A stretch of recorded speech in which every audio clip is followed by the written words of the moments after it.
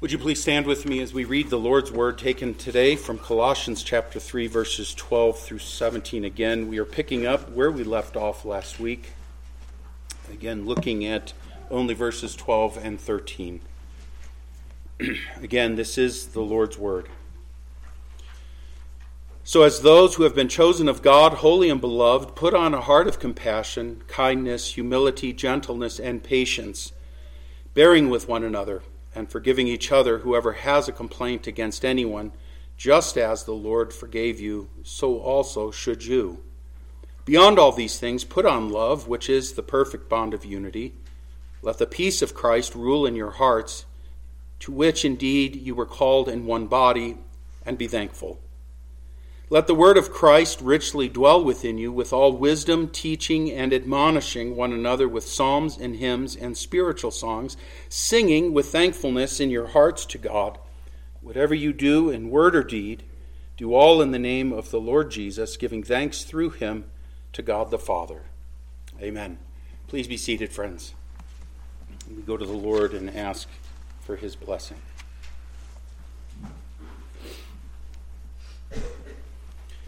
Again, our Father, we thank you for your word and pray that your blessing be upon your servant now, that I will handle your word faithfully, clearly, and we pray that you would keep the evil one from stealing away the seed of the gospel or from having things be heard that aren't said. And we pray, Father, that you would bless your word so that your people are encouraged and strengthened, that we would be blessed as a result of now listening to you. Thank you again for your many kindnesses to us. We pray that you would cause the kingdom of Satan great injury. Oh, Father, I do pray this and ask that now you would come and be present by your Spirit to help the little children and to help those of us who are older and growing tired. Strengthen us, we pray. In Jesus' name, amen. As I mentioned, we want to pick up today where we left off last week. And I want you to recall that the apostle in this section has written concerning the Christian and his deeds, what he is supposed to put off and what he is supposed to put on. And the reason we do this is because of what we are. We are new creatures in Christ. In Christ we have been redeemed. In Christ we have been circumcised. In Christ we have been baptized. We've been washed. We are these new creatures now. And Christ is renewing us. He is renovating us. He is taking what was old, the old self, and he is now changing us into his image. He says in verse 11, this is a renewal in which there is no distinction between Greek and Jew, circumcised and uncircumcised, barbarian, Scythian, slave and free man, but Christ is all and in all. And so, friends, we don't gauge our worthiness before the Lord based upon our pasts, our pedigrees, the present time, because before the Lord we were all wretched sinners. We were dead in our sins, deserving the wrath and curse of God. And yet in Christ now we have this hope. We have this hope. Christ is all. He is the supreme one. He is the one who has redeemed his people, and he alone is sufficient. He alone is enough to make us right with the Father. This is good news. This is why it is such a wonderful thing to read what the apostle wrote about, as we looked at last week, when he says, so as those who have been chosen of God, holy and beloved. Now think of this.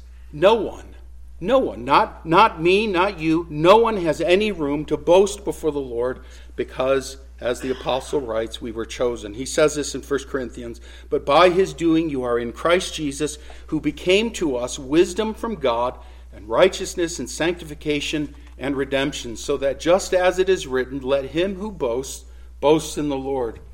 We are holy, we are beloved, not loved because we've been made holy in Christ, but because we are loved, we have been made holy. How far back does the Lord's love go for us? According to the scriptures, even before the foundation of the world, Ephesians 1, 4 and 5, he chose us in him before the foundation of the world, that we would be holy and blameless before him. In love, he predestined us to adoption as sons through Jesus Christ to himself, according to the kind intention of his will. So again, here we see that this is a wonderful plan and purpose of God that he has, who chose for himself a people who were not his people, a people who were deserving of wrath and who were unworthy, separated from God. And he takes us, sacrificing his Son, fulfilling the just demands of his law. He atones for our sins, imputes the righteousness of Christ to us, and he takes a people who were not his people and he makes them his people. This is an astounding thought. That's why I think that video that I watched on YouTube blew my mind. Is that here I am, a Goyim, a Gentile of English, Scandinavian, European descent, and I know the Messiah. How can it be? How can it be that he would do this for me? A people, a person who knew no mercy, who has now received mercy. A person who was very distant and far away from God and had no interest in the things of the Lord. And as a 14-year-old, he opened my eyes, and the voice of the shepherd said, "Come." And I came, having no interest in him. And he saved me, and he put within me a new heart. What then is the response? What is the only appropriate response to such kindness? This is the question. How do we respond to such love? We respond, my friends, by putting on the mind of Christ. And that's where we stay today. We respond by putting on the mind of Christ. Listen to what he says in the second half of B and 13a.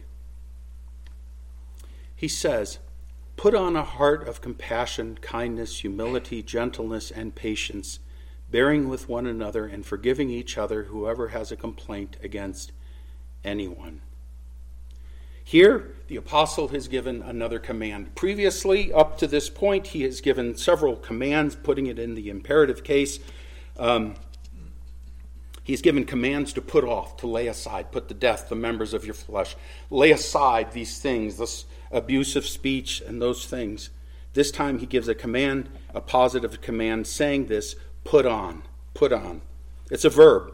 It's to put on, like clothing, to be furnished with anything, adorned with a virtue as if clothed with a garment, says there.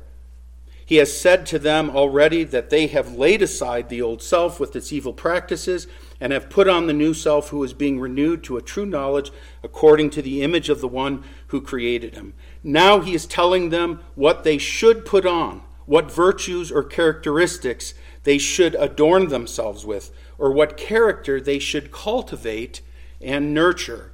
Why do I say it like cultivate and nurture? And this is where I suppose I'm a bit nuts.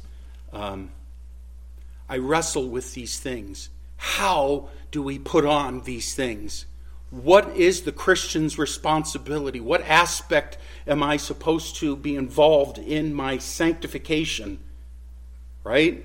If you turn with me, and we're going to bounce a little bit here, back to Galatians chapter 5, verses 16 through 24. And I'd like you to listen. Again, keep one finger in Colossians 3, and turn with me to Galatians chapter 5, verses 16 through 24. And if you can remember what we've been reading through Colossians 3, and now listen to Galatians 5 and what I'm reading, and I want you to listen to the deeds of the flesh and the fruit of the Spirit. Listen to what the apostle says, and I hope what you'll recognize is that, boy, there's sure a lot of overlap between Colossians 3 and Galatians chapter 5. This is what I'm hoping you're going to see. Again, I'm in verse 16 of Galatians 5, and I'll read through 24. Listen to what the apostle writes to the churches in Galatia. "But I say, walk by the Spirit, and you will not carry out the desire of the flesh. For the flesh sets its desire against the Spirit, and the Spirit against the flesh. For these are in opposition to one another, so that you may not do the things that you please. But if you are led by the Spirit, you are not under the law. Now, the deeds of the flesh are evident, which are immorality, impurity, sensuality, idolatry, sorcery, enmity, strife, jealousy, outbursts of anger, disputes, dissensions, factions, envying, drunkenness, carousing, and things like these." So that's not an entire list, but it's things like these. "Of which," he says, I forewarn you, just as I have forewarned you, that those who practice such things will not inherit the kingdom of God. But the fruit of the Spirit is love, joy, peace, patience, kindness, goodness, faithfulness, gentleness, self-control. Against such things there is no law. Now those who belong to Christ Jesus have crucified the flesh with its passions and desires. You'll notice that the deeds of the flesh, these are things that we did prior to coming to know the Lord. Being delivered, we no longer live in this manner. Not that we don't occasionally visit those places. We shouldn't, but we do. We struggle with the flesh. We were guilty of these things. We never even had to try or to plan to do them. They just kind of burbled out of our hearts naturally. That's the way we were prior to coming to Christ, while we were dead in our flesh. But you'll notice that in verses 22 and 23, that the fruit of the Spirit is what the Spirit produces in the life of a believer. It is the Spirit of God who is given the credit for the fruit that is produced in the believer. And I want you to notice, as I've already mentioned briefly, is that there is tremendous overlap of what the fruit of the Spirit is and what the clothing that the Christian is supposed to put on is described. So these words, love, kindness, gentleness, patience, peace. In one passage we're told to walk by the Spirit and you will not carry out the desire of the flesh. And in the other, in Colossians, we are told to put on these virtues. So in one, we're told, put them on, and in the other, we're told, it's the fruit of the Spirit. My question is, which is it? Which is it? Is it you putting it on, or is it the Spirit of God producing it in you? What's the answer? Yes. Yes. What does it look like to put on this clothing? What does it entail? In this matter, we are prone to go to one of two directions, and both of these directions would be an error. The first error is the error of self-reliance, self-reliant activity. You've heard the phrase, pick yourself up by your bootstraps. Have you ever tried that? If anyone can do that, I suppose that they are in a position where they could boast. The problem is you can't do it.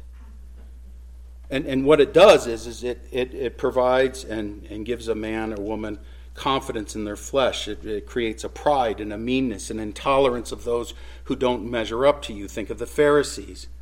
That's one error. I can do this myself. With just enough discipline and self-will, I can accomplish the things of God in my flesh. It's the very thing that the apostle warns them about at the end of chapter 2 in the same epistle. This is a terrible thing. The other error, however, would be the error of passivity. And it looks or sounds something like this. Well, I'm just kind of waiting for the Holy Spirit to make me feel bad so I will not want to sin anymore. Well, you're watching things you shouldn't be watching. Yeah, but I just don't feel convicted. So until I feel convicted, I won't be concerned about my sin. It's a problem. It's a problem because we're relying on our feelings to direct us rather than the Word of God. Both errors. I'll pick myself up by my bootstraps and I'll just sit here and wait for an external motion of the Holy Spirit upon me before I'm going to do what is right. Turn with me, please, to Philippians chapter 2, where we see a wonderful blend here. Philippians chapter 2, verses 12 and 13.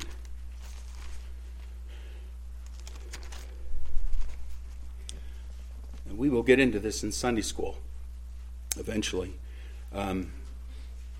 So then, my beloved, just as you have always obeyed, not as in my presence only, but now much more in my absence, work out your salvation with fear and trembling, for it is God who is at work in you, both to will and to work for his good pleasure. Paul is telling the Philippians that they are supposed to work out their salvation. The interesting thing in the Greek, this work out your salvation is a different word in the Greek for work than it is for the English word work in the Greek. So when Paul is saying work out your salvation, he is saying do something from which something results. And the idea would be to work out your salvation to the finish.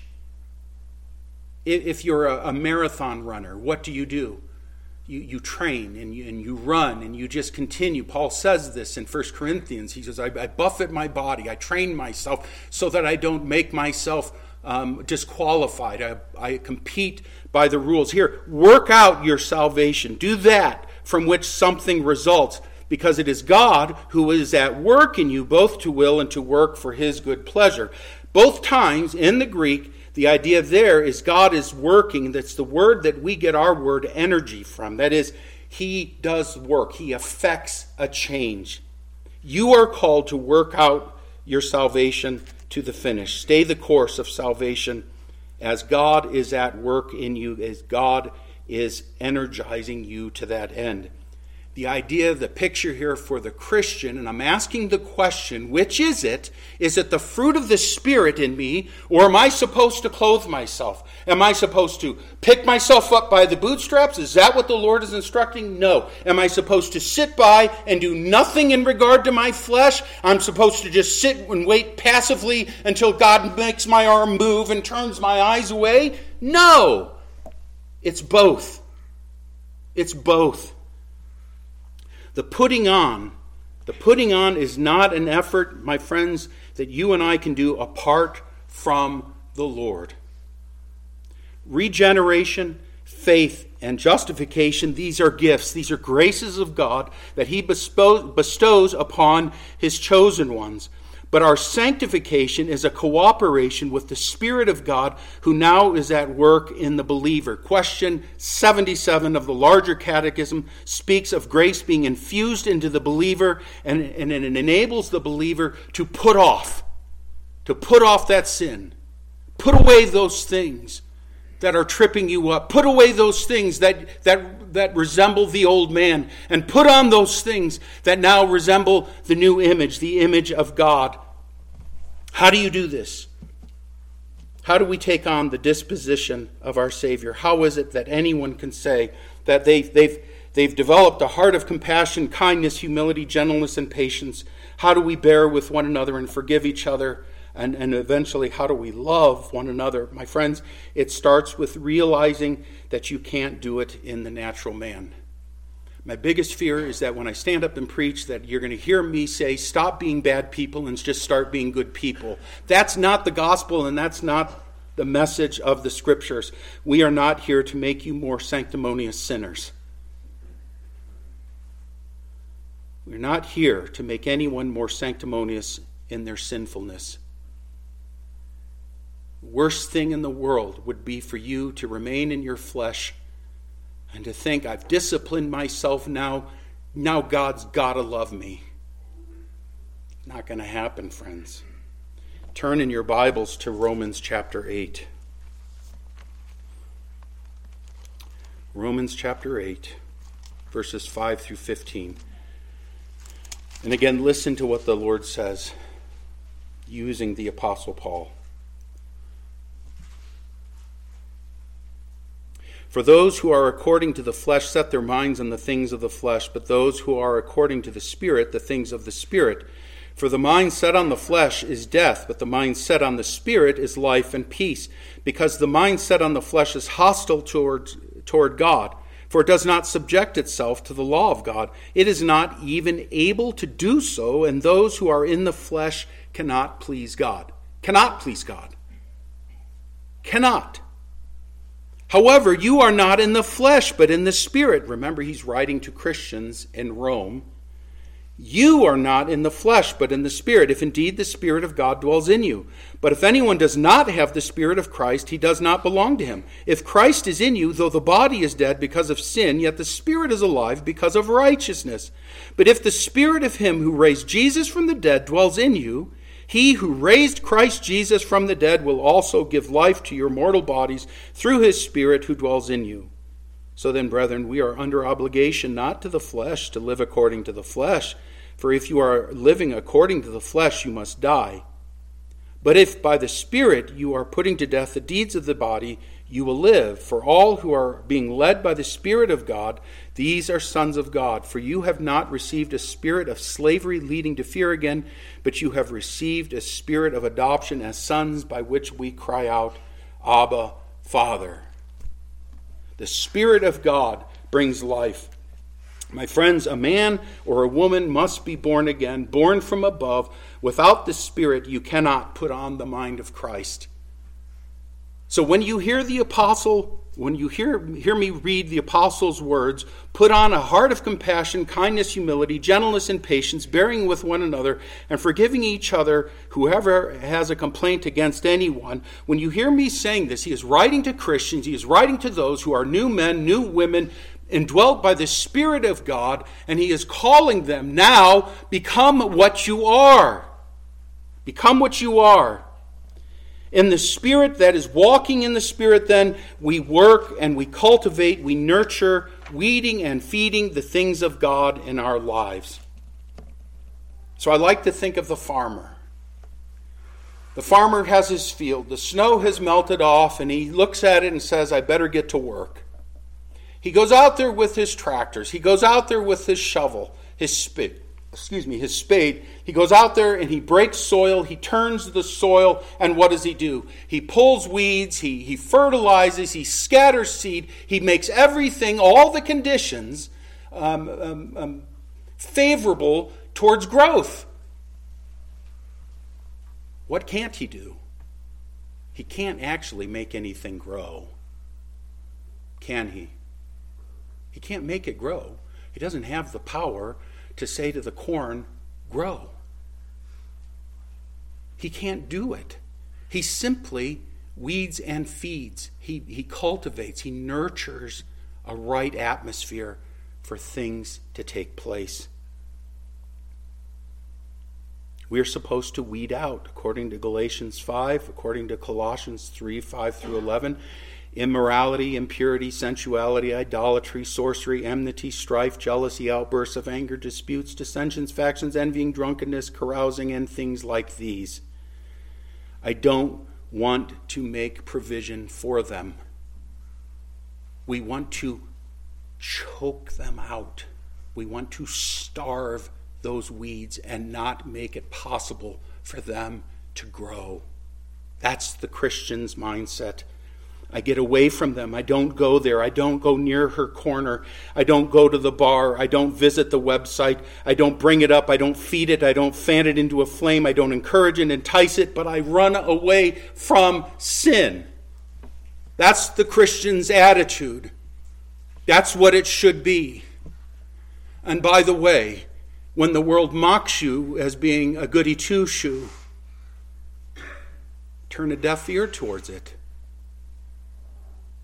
Because we've been redeemed by the blood of our Savior, and he calls us to lay these things aside, put them away from you.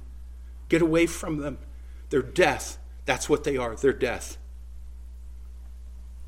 So I weed out those things and I feed, I nurture, and I cultivate and encourage what the Spirit in his word tells me is good. So as a young man, MTV is coming on. MTV is a big thing. Some of you are smiling. Right? We watch the videos. And as a young man, a young Christian with MTV out there, and music videos are coming on, and they have some pretty racy things on there, and you go, well, I don't feel bad, watching this. I'm a very mature and very grown-up person. I can watch what I want on television. And then you come across the scriptures which says, set no unwholesome thing before your eyes. Or Job, I have made a covenant with my eyes not to look lustfully at a maiden, at a young woman. Do I wait until I feel something bad? Or do I listen to the word of God and say, I don't think the Lord wants me watching this. I don't think the Lord wants me drinking anymore. I don't think the Lord wants me saying this. I don't think the Lord wants me walking by her corner. You see this? How does the Spirit talk to us? He speaks to us in his word. You have eyes? You have ears? Read the word. What does the Lord want from you? Consider the members of your earthly body as dead to immorality, impurity, passion, evil, desire, and greed, which amounts to idolatry. That's what he says. How should you view those things? As bad. Put them to death. Don't give your body to those things. And then you encourage the things that the Lord tells us in His Word that are good. In His Word, those things that are pleasing to Him. Those are the things I pour my effort into doing. As a young man coming out of an antinomian, coming to faith in an antinomian church, and I'm thankful for that congregation, but I'm telling you, they left me floundering because they couldn't tell me, well, what does the Lord want? Love? That's not especially helpful to a 9th grade guy. What are you looking at? What are you reading? What are you spending your time doing? What are you nurturing? What are you feeding? This is what the Lord says. And for me, I don't know about you, but for me, it was a real conundrum. Lord, what do you want? I want to obey you. You say, if I love you, I'm going to keep your command. I just don't know. I'm not in the habit of murdering people, so I'm not so concerned about that one. But there's a lot of other things that I'm really concerned about. And we seem to miss this going off in one of two directions. The legalistic approach, I'm going to do this and now look at me and everyone's going to be impressed with me. Or I'm going to be the passive dote sitting there going, I don't know. What does the Lord want? How does He do this? How does He produce this? It's like the farmer. You get out there, you starve the things that are bad, you feed the things that are good, you do the things He says in His Word, and you struggle, Christian, you struggle. That's what you work out your salvation with fear and trembling. You struggle with it. Listen, if you're not struggling with sin, you're dead and in heaven, or you've never been born again. Because the fact that you struggle with sin is evidence that the Spirit of God is at work in you. I know we get discouraged when we struggle. And I understand that and I get it. But at the same time, we ought to be rejoicing because that struggling is an indication that the Lord is working there in your life. And the fact that you struggle is a constant reminder that you need Jesus Christ and you need His grace. So when the apostle says here, as those who have been chosen of God, holy and beloved, put on a heart of compassion, I go, how do I change my heart? How do I do this? We're going to get into it. In Christ, what are you to put on? He says, put on a heart of compassion. That is, that we must put on mercy, pity, or compassion. It is not merely showing compassion, giving a guy a few bucks. Of course, and we'll see this in a moment, this should not be ruled out. But putting on a heart of compassion, a heart of pity or mercy, a compassion that comes from deep within, comes from the heart. Or in the Greek, more interesting, more picturesque, comes from the bowels or the intestines. It's in that gut place where you go, oh, you feel it for somebody. You have this heart of compassion for somebody. A compassion that is seated and comes from deep within a person. Consider the pity of the Lord. Romans 5:6, for while we were still helpless at the right time, Christ died for the ungodly. Listen to Romans 9:15 and 16. He says to Moses, I will have mercy on whom I have mercy, and I will have compassion on whom I have compassion, so that it does not depend on the man who wills or the man who runs, but on God who has mercy. He has compassion for us. My friends, He looked upon us with this compassion. He looked upon the sinner in pity. And from this, Christ came into this world to redeem us. So how do we put this on as believers? How do we nurture something like this? We start, friends, by remembering what we were, what we deserved, and what Christ did for us instead of giving us what we deserved. It starts with the understanding of that Jesus Christ came into the world to save sinners. That's where the heart of compassion starts. I caught myself this week. I'm in some of these, I get these political threads shot past my phone, and so my phone chirps. oftentimes I'll have to turn my phone off or set it to silent or something. This week, my phone was chirping, and there was outrage, and rightly so, over among Republicans over drag shows for children. I figured as soon as I said drag shows, I would grab your attention again. Drag shows for children, does it cause you outrage?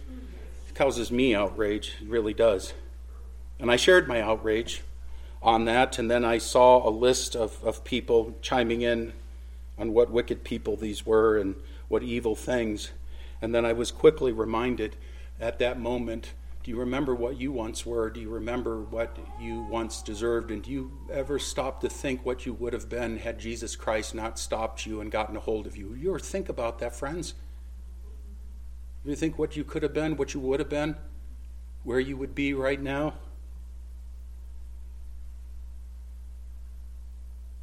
And as I saw those messages, I eventually had to chime back in and say, what a gracious Savior Jesus Christ is.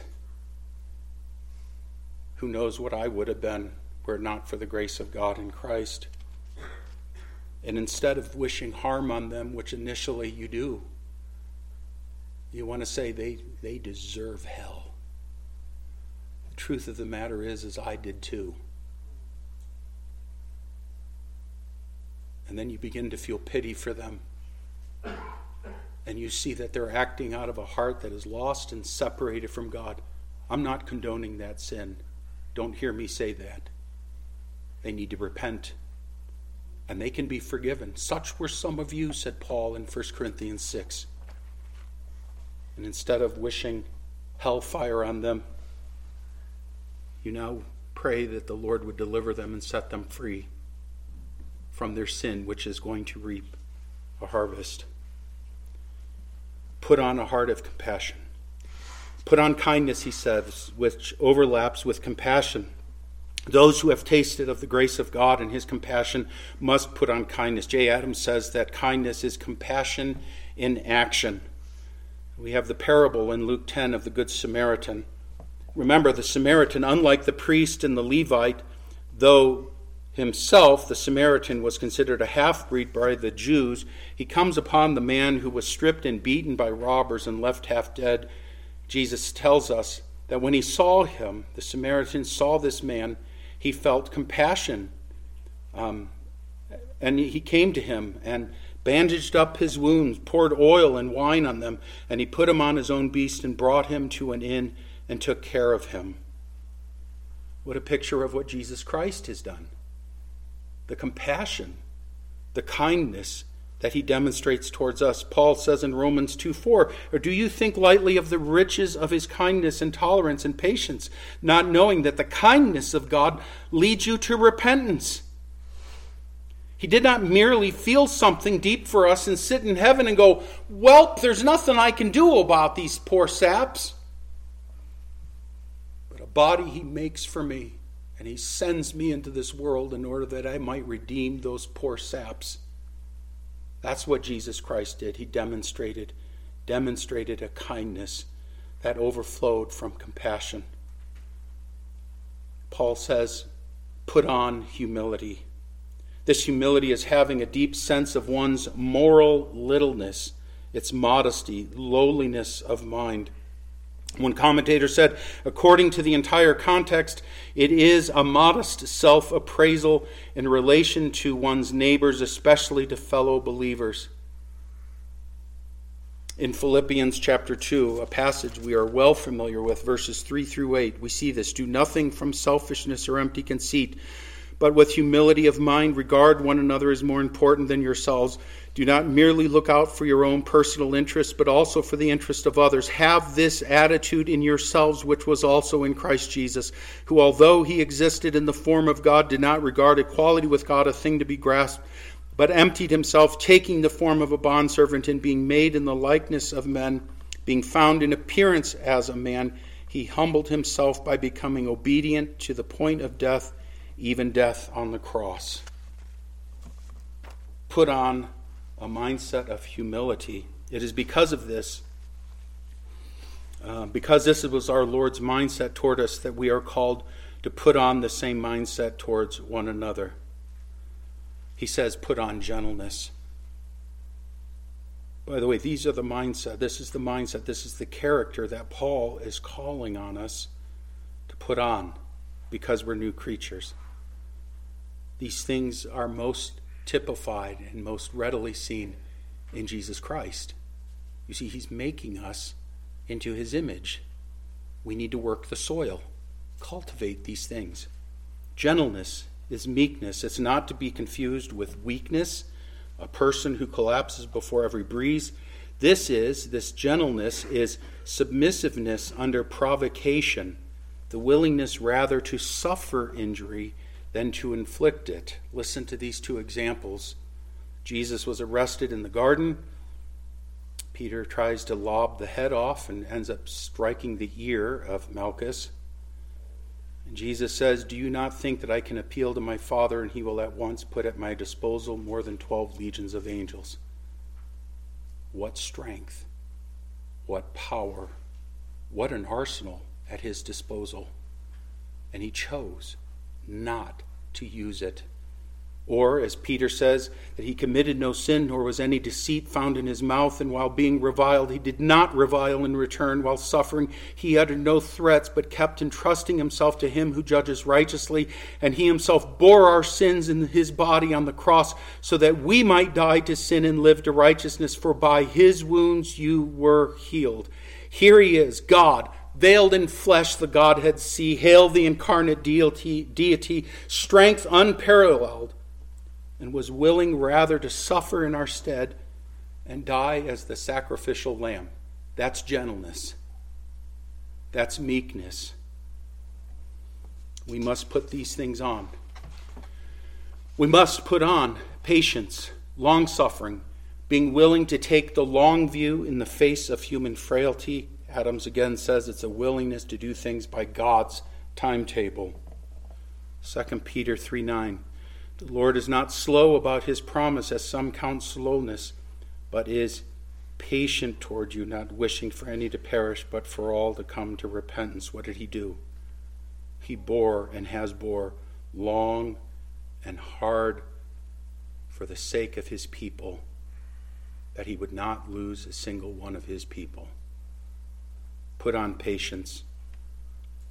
Bear with one another, he says. Or to put up with one another, to bear with each other, their opinions and actions. Jesus said, listen to this, in Matthew 17:17, you unbelieving and perverted generation, how long shall I put up with you? Unbelieving and perverted. James and John, the sons of thunder. Jesus, you want us to call down fire and cook these cats? You don't know what spirit you're of. I haven't come to destroy and to bring judgment. I've come rather to save. Bearing with one another. How long has the Lord put up with you? How long has the Lord put up with me? This is how we're supposed to approach one another, taking on the mind of Christ. And finally, at least for today, he says that we are to forgive each other, whoever has a complaint against anyone. Do you have a complaint against someone? Then we deal with it, we get it resolved, and we forgive the matter. We don't hold on to it. We don't bring it up. Rather, we grant forgiveness and pardon. We don't exact penalty of one another. Why? Very plain. Because our Lord has forgiven us. Just as the Lord forgave you, so also should you. He doesn't say not to deal with sin, but to forgive it once it is dealt with, because this is what Jesus Christ did for you. All of these, he says, put these on as the Lord's people.